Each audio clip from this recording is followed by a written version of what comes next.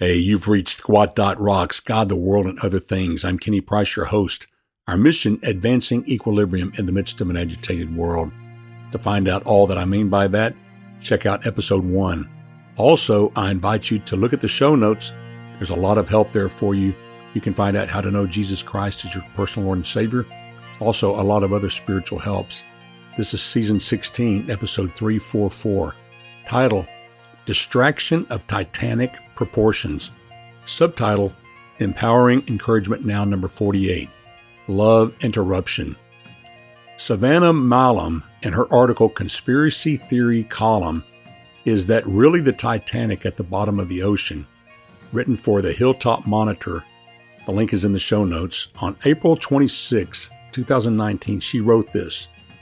The Titanic sank April 14th and 15th, 1912, after hitting an iceberg, a startling revelation as the public had heard since its creation that it was unsinkable. A total of 1,517 passengers and crew members died in the event, meaning that only 42% of total people on board survived.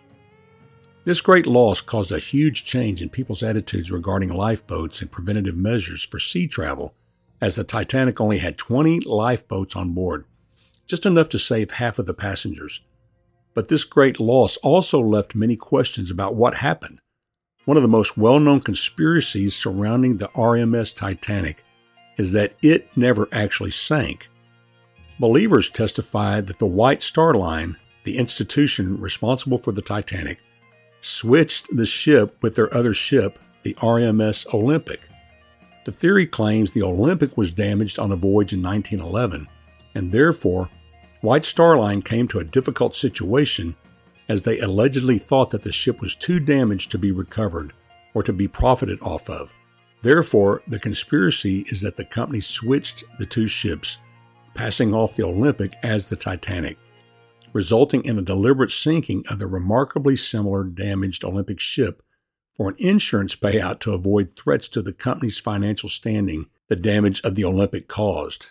My friend, the death of 1,517 people of the tragic accident is a sad historical event, but you have to ask yourself, why does this one single historical event hold such charm and sway in at least the American psyche 121 years later?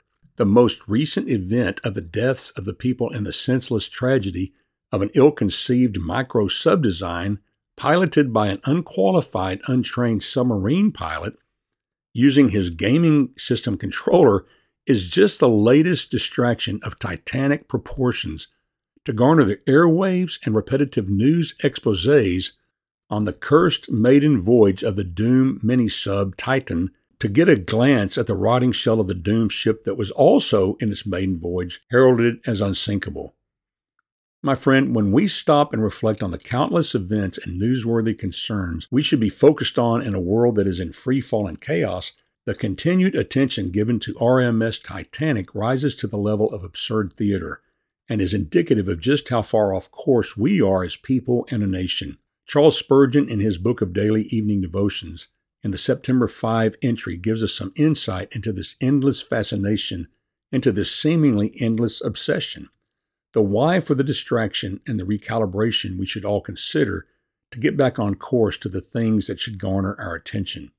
Spurgeon, as is his custom, starts off his evening devotion with just a snippet of a Bible verse. He quotes Job 38, verse 16. Have you entered into the springs of the sea? He writes, some things in nature must remain a mystery to the most intelligent and enterprising investigators. Human knowledge has bounds beyond which it cannot pass. Universal knowledge is for God alone. If this is so in the things which are seen and temporal, I may rest assured that it is even more so in matters spiritual and eternal. Why then have I been torturing my brain with speculations as to destiny and will, fixed fate, and human responsibility? These deep and dark truths I am no more able to comprehend than to find out the depths which lie in the stratum beneath from which the old ocean draws her watery supplies. Why am I so curious to know the reason for my Lord's providences, the motive of his actions, the design of his divine appearances? Shall I ever be able to clasp the sun in my fist and hold the universe in my palm? Yet these are as a drop of water in a bucket compared with the Lord my God. Let me not strive to understand the infinite, but spend my strength in love. What I cannot gain by intellect, I can possess by affection, and let that be sufficient for me. My friend, this is paramount. This is where our attention needs to be focused on today. Let me not strive to understand the infinite, but spend my strength in love. What I cannot gain by intellect, I can possess by affection, and let that be sufficient for me. I cannot penetrate the heart of the sea, but I can enjoy the healthful breezes which sweep over it, and I can sail over its blue waves with favorable winds. If I could enter the springs of the sea, the feet would serve no useful purpose either to myself or to others. It would not save the sinking cry for help, or give back the drowned mariner to his weeping wife and children.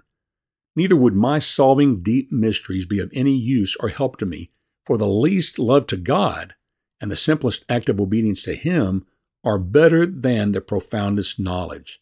There it is, my friend, the reason for our interests in life distractions of titanic proportions. A selfish rebellion in fallen man to withhold from God the least of love that is due Him, and an avoidance of even the simplest act of obedience to Him. My friend, this is a painful truth for some of us to bear. This is a painful truth for some of us to bear. But there it is, my friend, the reason for our interests in life distractions of titanic proportions, a selfish rebellion in fallen man to withhold from God the least of love that is due Him, and an avoidance of even the simplest act of obedience to Him. How does this lack of love and disobedience manifest itself in us daily? Here's 3 examples among thousands of biblical mandates and admonitions. James 1:27 says, "Pure and undefiled religion before God the Father is this, to look after orphans and widows in their distress, and to keep oneself untainted from the world." I ask you the question, when is the last time you did something to help an abandoned child or an elderly woman in true need? How are you doing personally in the practices of the spiritual disciplines which equip us to keep ourselves untainted from the world? You can search the web for a list of the disciplines.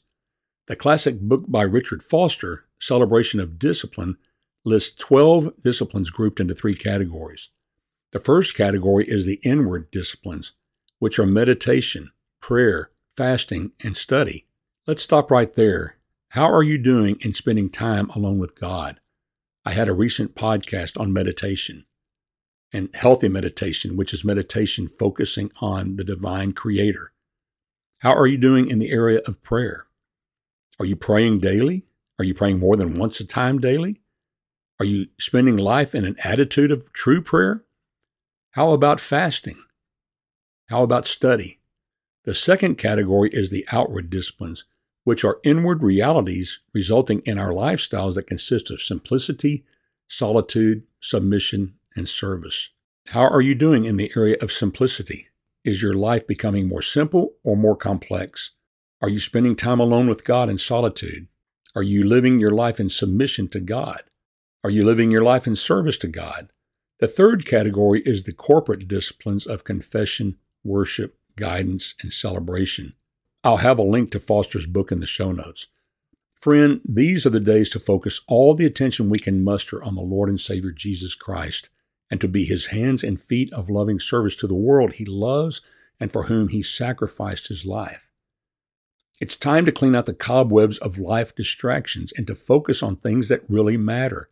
Spurgeon closed out this brief but powerful devotion with this prayer: Lord, I leave the infinite to you, and I ask you to put far from me such a love for the tree of knowledge as might keep me from the tree of life. Wow, my friend, may this be our prayer today. Lord, I leave the infinite to you, and I ask you to put far from me such a love for the tree of knowledge as might keep me from the tree of life. And with that, my friend, I bid you peace.